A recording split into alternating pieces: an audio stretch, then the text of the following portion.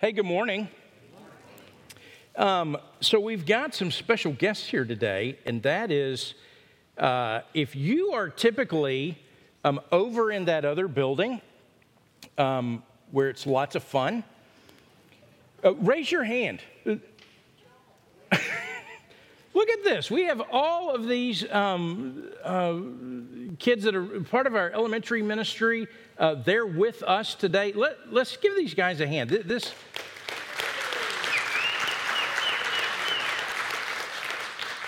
is really fun that you're here on Memorial Day weekend.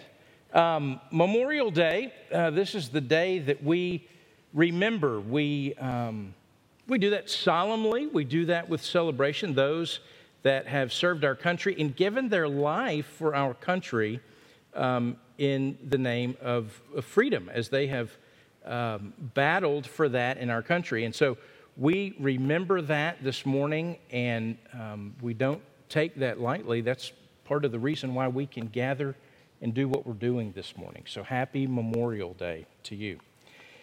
All right, so this is for you. If you're in the elementary ministry, so what happens, my name's Ross, by the way, and I'm one of the pastors. And your parents are over here on Sunday mornings, and we open the Bible, and they listen to me preach. And how preaching goes is this: I give an introduction that tries to get your attention. And then we read a portion of the Scripture, and then I'm going to talk through the portion of the Scripture, and then we'll wrap up at the end, and I'll say, these are all the things I said, and then we'll pray. So to kind of orient you what we're doing here, that's what a sermon is. And this morning, the introduction is for you, because I want to remind you of one of the last scenes of the Avengers Endgame. Now, maybe your parents haven't let you watch it yet, and that's okay. I understand that. But at some point, they're going to be out of town, and you're going to have a chance. Right? Clint, I mean, that's what happens. You did it. That sounds bad. But anyways, let me tell you about it. So the guy that's the main character in all the Marvel movies from beginning to end, although he's not in all the movies, but he's kind of the main character. His name's Iron Man. Yeah, Iron Man, all right? Tony Stark. And Tony Stark, he's a trouble character, and we're not going to get into all that. But there's a scene at the very end where the bad guy of all the Marvel movies, and Tony Stark, who's kind of the hero of all the Marvel movies, they're standing there at the very end. It's the last showdown. And the bad guy's named Thanos. And Thanos, he's got this glove, and in this glove, he's got all these stones. And with these stones, he has all this power. And what he wants to do is he wants to wipe out humanity. But in the midst of a fight and a skirmish and some wrestling, Tony Stark has taken the stones, and he has the stones for himself. And so what Thanos is planning to do is he looks at Tony Stark, and he's telling him that he lost, and he's got this glove, and all he has to do is snap his fingers with all these powerful stones in it, and all of humanity will go away. And Tony says something like to him, "You're not going to win." And he says, "Oh, no, I'm going to win because I'm inevitable," he says. And he snaps his fingers, and nothing happens. The camera pans over to Iron Man, Tony Stark, and he looks at him and says, "I'm Iron Man." And he snaps it, and all the bad guys go away. It's this great moment.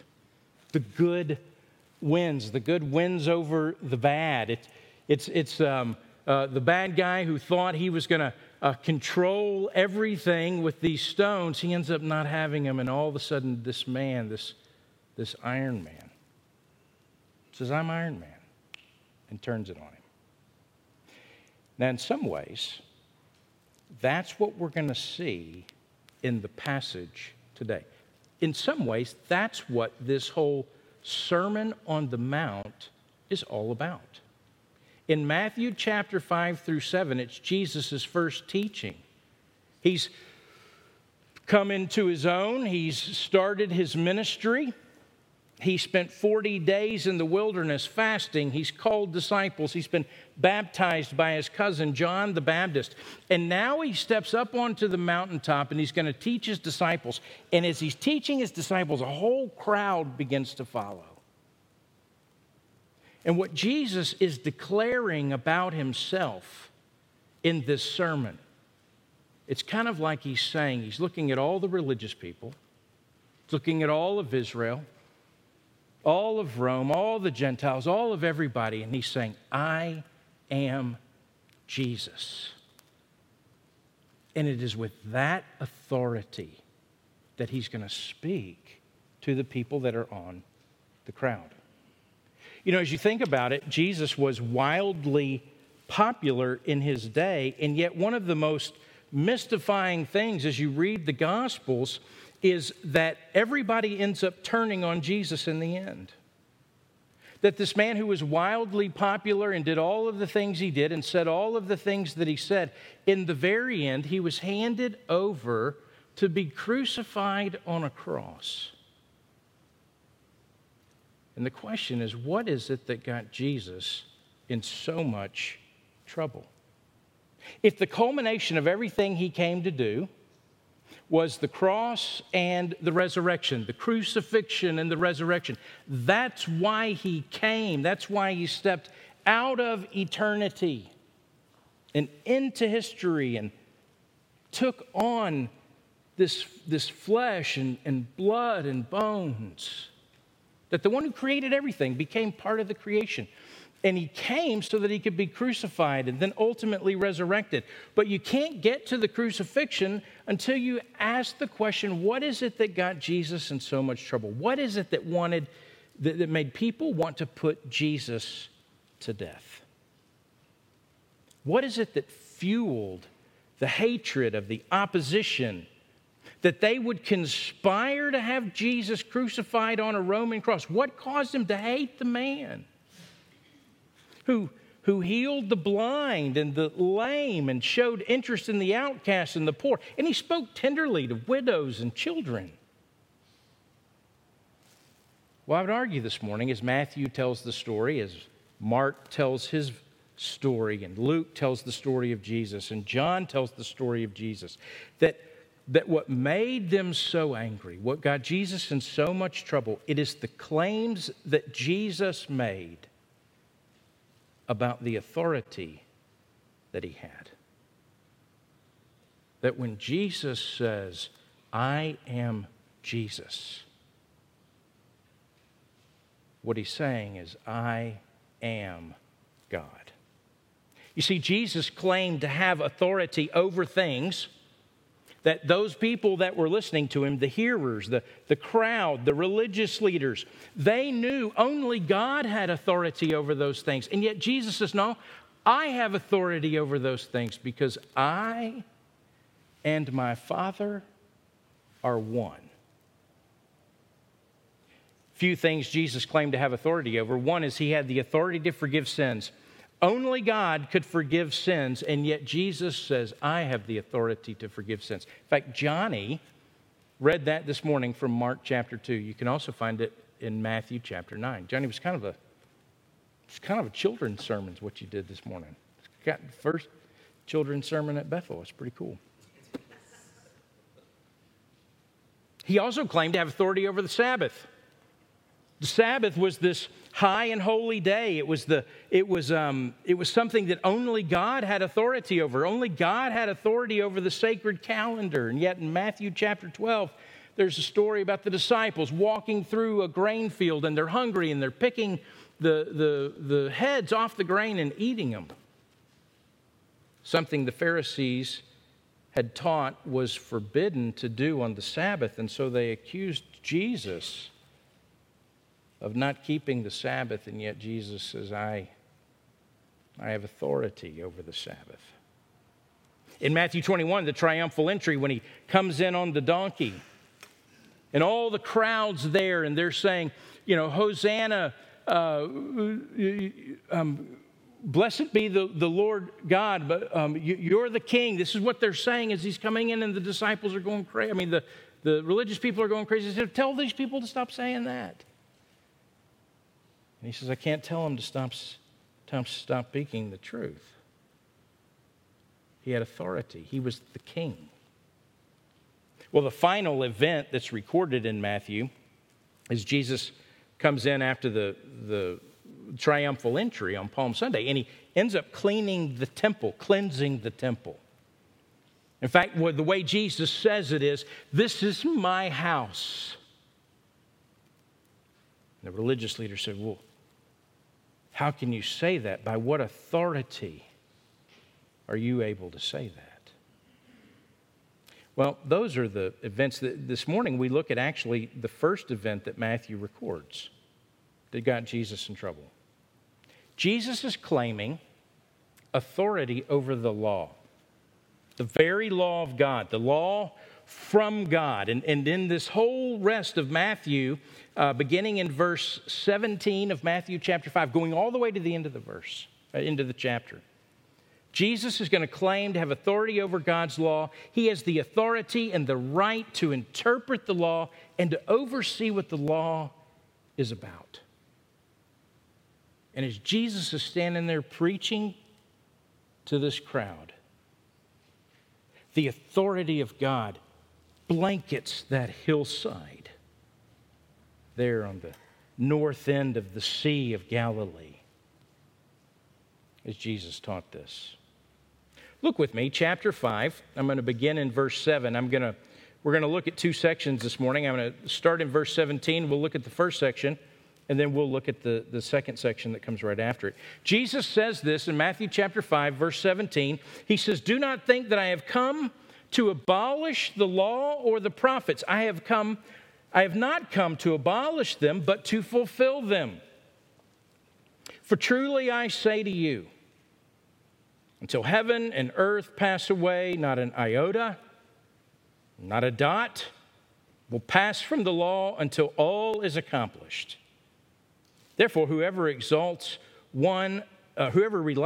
one of the least of these commandments and teaches others to do the same will be called least in the kingdom of heaven. But whoever does them and teaches them will be called great in the kingdom of heaven. For I tell you, unless your righteousness exceeds that of the scribes and the Pharisees, you will never enter the kingdom of heaven." Well, Jesus is saying two things in this first section. He's prepared for the critics. He's answering the accusations. And the first answer he gives is he's saying, look, my teaching, what I'm teaching here, it is in absolute harmony with the Old Testament. That's what's meant when he says the law and the prophets. It's the whole Old Testament. See, people were confused by Jesus. They were confused by his teaching. He wasn't a Pharisee. He didn't have the recognized authority. He didn't go to the right school or any school.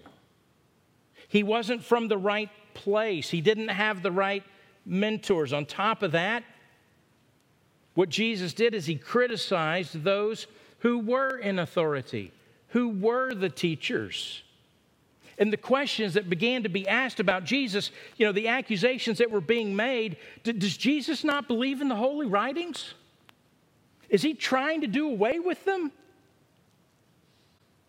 Jesus wants his disciples to know, and he wants the crowd to know, and he wants the religious leaders to know, my teaching is in absolute harmony with the Old Testament. I have not come to abolish.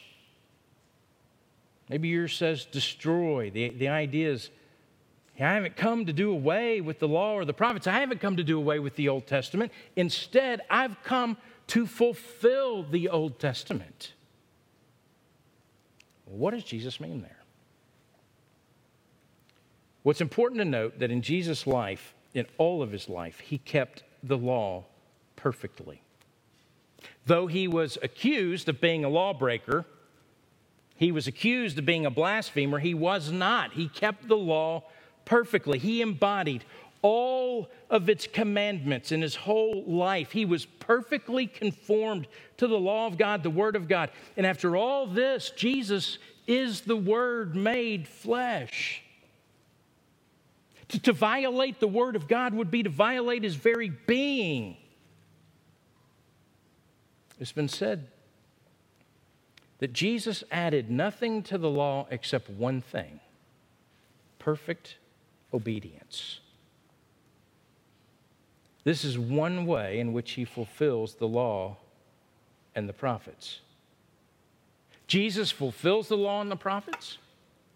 They point to Him. He is their fulfillment. He fulfills all the doctrinal teachings, all the things to be believed from the Old Testament. He fulfills that. All the things that were predicted by prophecy in the law and the prophets. He's the promised one. Everything that the Old Testament talks about coming true, Jesus is that true that came.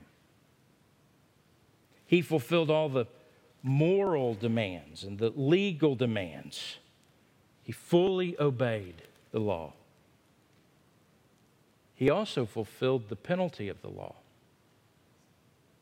You know, the way Paul says it about the Old Testament and the law is that the wages of sin are death.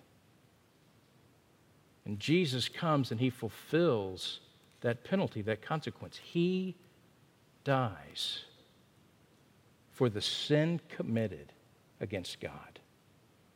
He died in your place. He died in my place. And in that way, He fulfills the law. The divinely intended goal of everything in the Old Testament points to Jesus. In verse 18, he says there, it's kind of a funny thing. He says, "For truly I say to you, until heaven and earth pass away, not an iota or a dot will pass from the law till all is accomplished." When I was a little boy, I had a King James version of the Bible, and the King James version says a jot or a tittle. So you think an iota and a dot are confusing. A jot and a tittle, I never knew what that was. Till I went to seminary and I took a Hebrew class and I realized, oh, I know what he's talking about. The iota, the jot there, it is the smallest letter in the Hebrew alphabet. It looks like an apostrophe, if you will. That's exactly what it looks like. And it's used to form the words in the Hebrew language. The dot or the tittle, this one's interesting. It's not an actual letter, but it's something that's used. It's a little mark that's used to distinguish letters from each other. For instance, what's the difference between an O, capital O, and a capital Q? The kickstand, right? The Q has a kickstand to keep it from rolling off the page.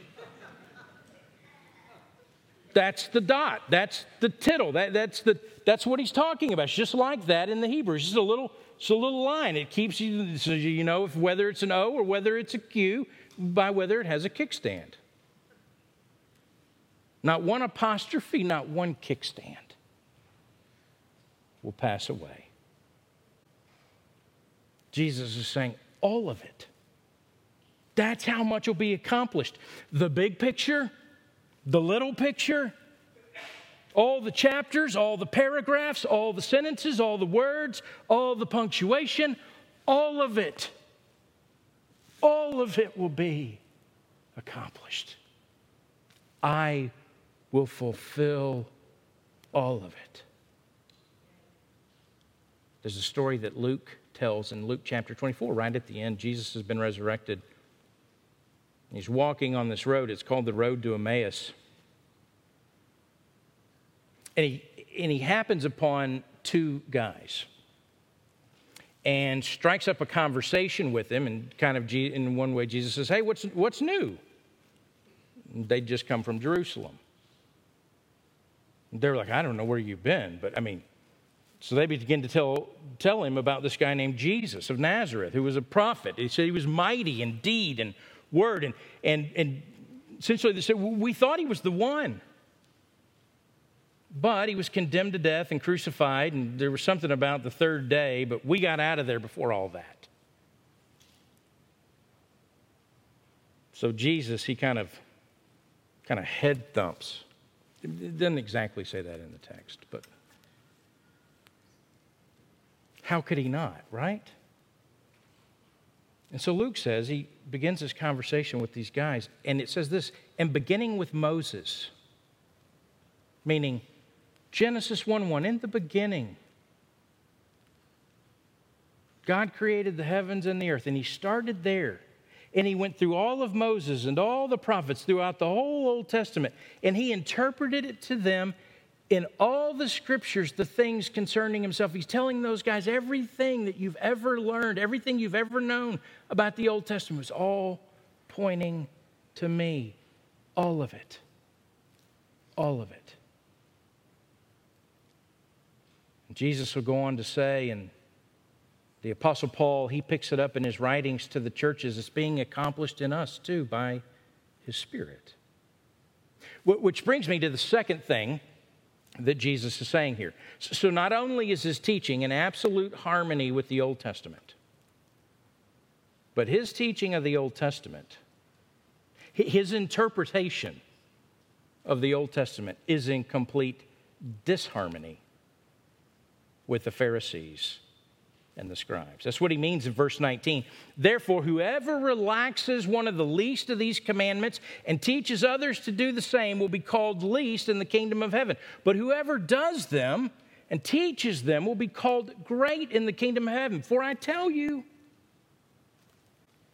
unless your righteousness exceeds that of the scribes and the Pharisees, you will never enter the kingdom of heaven.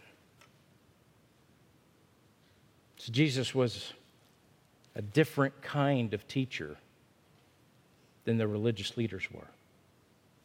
He didn't follow their pattern. See, what they did is they spent much of the time expounding kind of the minutia of the law. So there were 10 commandments, and then there were what they had added up to be 613 laws called the mitzvah. They'd been extracted out of the writings of Moses. And then there were the interpretations of all of that, the rulings that were on top of all of that. That they weren't teachers of the law so much as they were like 8th grade hall monitors. You know, looking to terrorize all the 6th graders in middle school. You know, you give an 8th grader, you know, at least some 8th graders, probably none of you if you're in 8th grade, but you know them. You know, you give them a little power, a little responsibility, before you know it, you got a mess on your hands. They think they're the king of the school. Well, this was the religious leaders, the scribes, the Pharisees, the Sanhedrin, the Supreme Court for the Jews. They were constantly expanding the grip of the law in everyday life. At the same time, they were also looking for all the loopholes.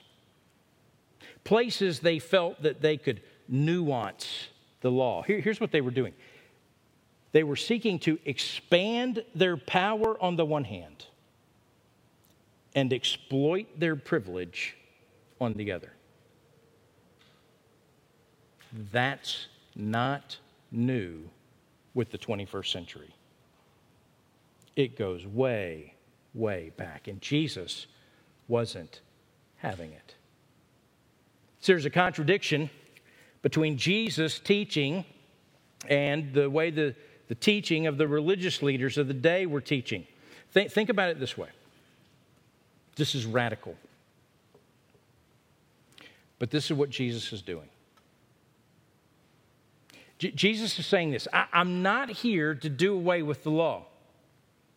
What I'm doing is I'm transcending the law. I'm transcending your understanding of the law, especially especially the way that it's been taught to you by the religious leaders. See, the best that they could do is they would come to a difficult passage, they would come to a difficult word in the text, and the best that they could do was speculate about what Moses meant or what Jeremiah meant. That they couldn't go back and ask them because they were already dead, and truth be told, they might not have wanted to know. They kind of liked their own ideas as much as Moses' ideas much of the time. Here's what Jesus is saying. What Moses wrote is true. In fact, it's perfect. It's the Word of God.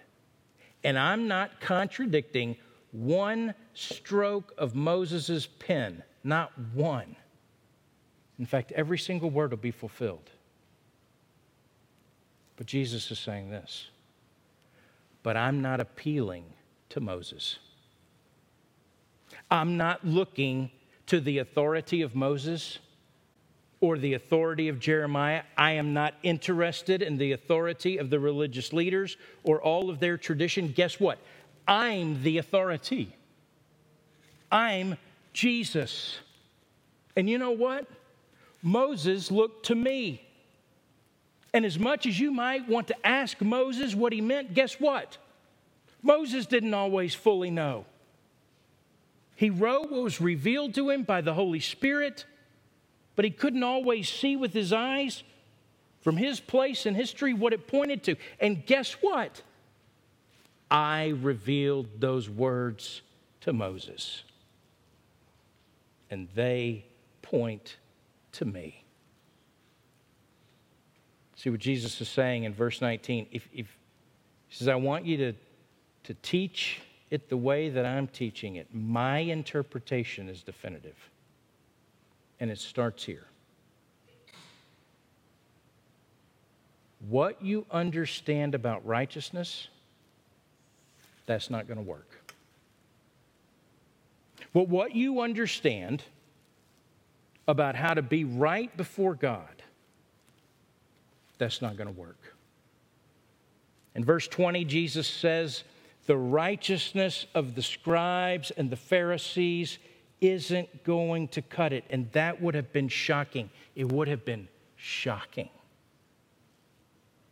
Because if you were sitting there on that hill or you were one of the disciples, the most holy people that you could think about. So who's a holy person? You know what they would have said? They would have named some scribe or some Pharisee that they knew.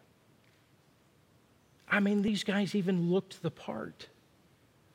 They wore all the holy clothes and the tassels and the weird boxes on their heads. And everyone thought, well, if anybody's holy, those people are holy. And Jesus says, no. You actually need a holiness that exceeds theirs. And Jesus' point is this: the righteousness, the goodness, the perfection, the cleanness, the righteousness you need to enter the kingdom of heaven, you're not going to find it on earth. Everything's broken here. Sin broke it. That's why I came. See, the righteousness you need can't be earned by what you do or how you live or how perfect you keep the law. You need a different kind of righteousness. And then Jesus is going to say, that's why I'm here. Let me show you. And so he's going to give 6 examples. The first example is about anger. The second one's about lust. The third one's about marriage and divorce and so on. And through the end of the chapter, and Jesus is going to give 6 illustrations where righteousness as we know it, the righteousness we're striving for in our own strength and by our own traditions, that righteousness doesn't cut it. Look at verse 21. He says, you've heard it said to those of old, talking about the Old Testament, you shall not murder. And whoever murders will be liable to judgment. But I say to you that everyone who's angry with his brother will be liable to judgment. Whoever insults his brother will be liable to the council, and whoever says, "You fool," will be liable to the hell of fire. So, if you're offering a gift at the altar and you remember that your brother has something against you, leave your gift there before the altar and go. First, be reconciled to your brother, and then come and offer your gift. Come to terms quickly with your accuser while you are going with him to court, lest your accuser hand you over to the judge, and the judge to the guard, and you be put in prison. Truly, I say to you, you'll never get out until you've paid the last penny. This first paragraph here. Paragraph on murder. The next one's on adultery. This is the law. It's the 6th commandment and the 7th commandment. After this, Jesus is going to take a deeper dive into the other commandments that Moses gave Israel. But here he starts with the 10 commandments. And he starts with 2 that are pretty unambiguous. Don't kill people and don't commit adultery. And actually, both of those, depending on the circumstances, potentially came with the consequence of death if you broke them, so people had extra motivation not to break them. They were biggies. Here's the pattern. Did you notice it? He'll do it 6 times. You've heard it said, but I say to you. Then he gives the law. In this case, in verse 21, it's the 6th commandment. And then there's this interpretation from Jesus. But I say to you. Now look at what Jesus does. He says, you thought murder was just about not killing someone dead. And as long as you didn't murder someone, you were righteous with regard to the 6th commandment. Not so fast. That's not the way it is in the kingdom of heaven. In fact, that's not the way I meant for you to take it when I gave Moses the commandments. Sure, don't murder people. That's bad. People are created in the image of God, so don't murder them. But Jesus is saying this. See, murder is just the outward, external behavior. Murder's always the overflow of something else going on, something inward, something in the heart. You see, righteousness, right standing before God, what you need to be able to stand before God, this kingdom of heaven righteousness, that's measured in your heart, not simply by your behavior. So he gives some examples. In your anger,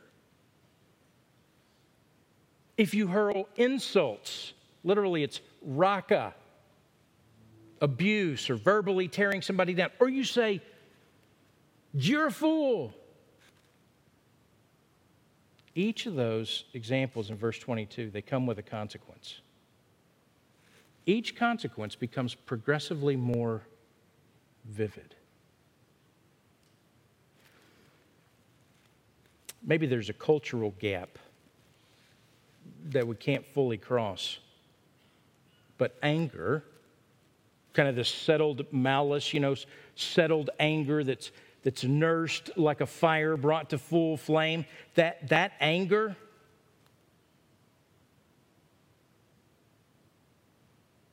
that seems worse to me than calling someone a fool. Sticks and stones break my bones, names will never hurt me. But it turns out they could send you to Gehenna, the fires of hell, he says. Gehenna, by the way, it's what the word is translated, hell of fire. It was a trash dump outside of Jerusalem. It's where people took and threw all their trash, and it decayed, and it was corrupt, and everything was corrupting. It was like garbage, and it was all on fire. And it was the perfect picture of eternity apart from a relationship with God. Here's what Jesus' point is. Righteousness what you need to stand before God, that's measured in your heart. And the difficult thing for us, Jeremiah, back in the Old Testament, Jeremiah 17, 9 and 10, he tells us that the heart is deceitful above all things and desperately sick. Who can understand it? Then he says, and then God says, I, the Lord, search the heart and test the mind. So a couple of verses later, Jeremiah's praying to God, heal me. Would you heal me?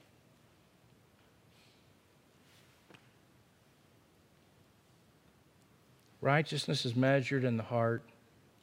Jesus gives some instruction, some interpretation, some case studies to apply in verses 23 to 26. And Jesus is going to show that the law is actually more than just about our behavior. It is aimed at our heart. And that righteousness, our right standing before God, what we need to stand before God, that should penetrate our relationships with each other.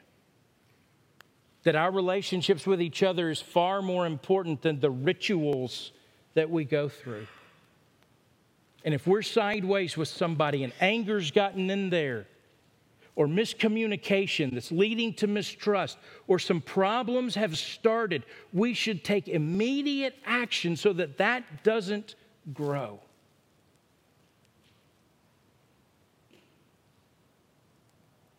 Because what matters is not exactly what happens on the outside, although that's important. It matters what's going on the inside. See, the fault line through our nations and our cities and our neighborhoods and our schools and our churches, families, marriages, the fault line runs right through our hearts, through each of our hearts. And Jesus knows this. And our defense mechanism, the human defense mechanism, is to parse out all the behaviors in such a way that we find the demands, the truth of God's holiness that's written on our DNA, the truth that we're the image of God. We try to parse all of that out. We try to make the law something that we can actually do. And if we can make the law something we can actually do, then we can tell ourselves we're not guilty of breaking it. Jesus is saying, the law is really about your heart. It's about exposing what's going on underneath all the outward behavior. Jesus looks into the heart. See, we try the most outrageous and creative ways to trivialize sin, to reframe what's going on actually in our hearts. But listen, it's so bad, Jesus says, it's worse than you can imagine. What's at stake is so much greater than you could have ever thought, and you don't stand a chance.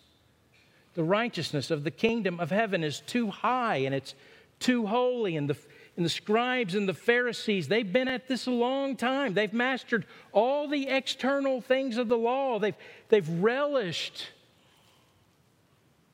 their discipline. They take pride in their learning. They've sacrificed greatly to keep their scorecard clean and perfect.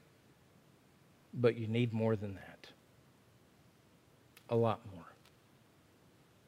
You can see why they didn't like Jesus. It says you need heaven's righteousness to enter the kingdom of heaven. And Jesus is saying to all those people in the crowd, and he's saying it to you, and he's saying it to me, that's why I came. You couldn't get to that righteousness. And so I brought it to you. Paul says it this way. And because of him, because of Jesus, you're in Christ Jesus, who became to us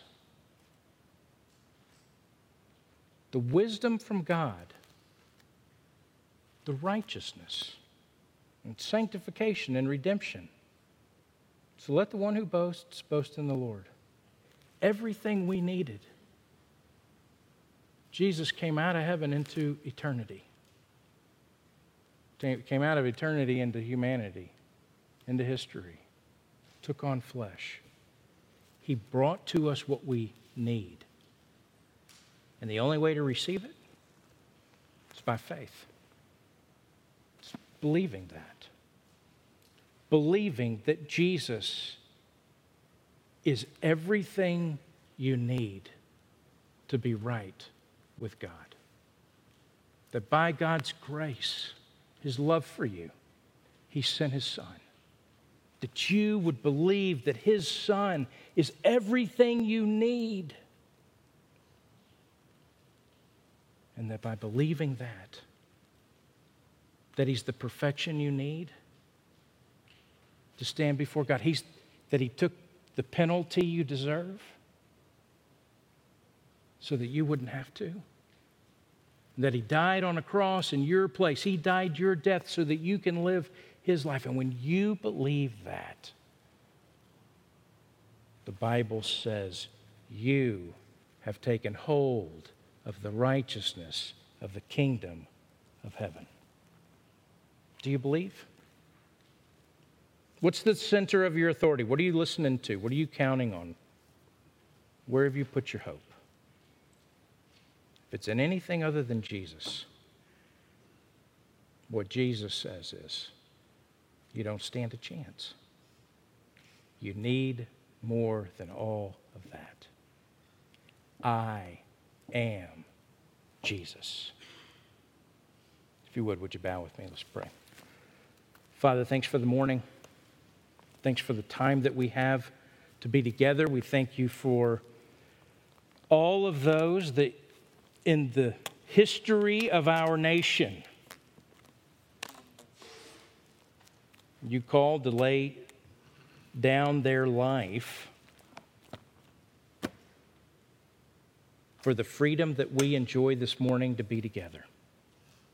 And so we thank you for that on this Memorial Day weekend. But Father, more than that, we thank you for the life of your Son, the life that He laid down for us, so that we could have a freedom not only to meet, we could have a freedom to meet with you face to face for eternity, forever and ever and ever and ever. To be in your presence and to know your love. To never be separated from you. Father, grant us the faith to believe your Son. It's in His name we pray, the name of Jesus, and by the power of the Spirit. Amen.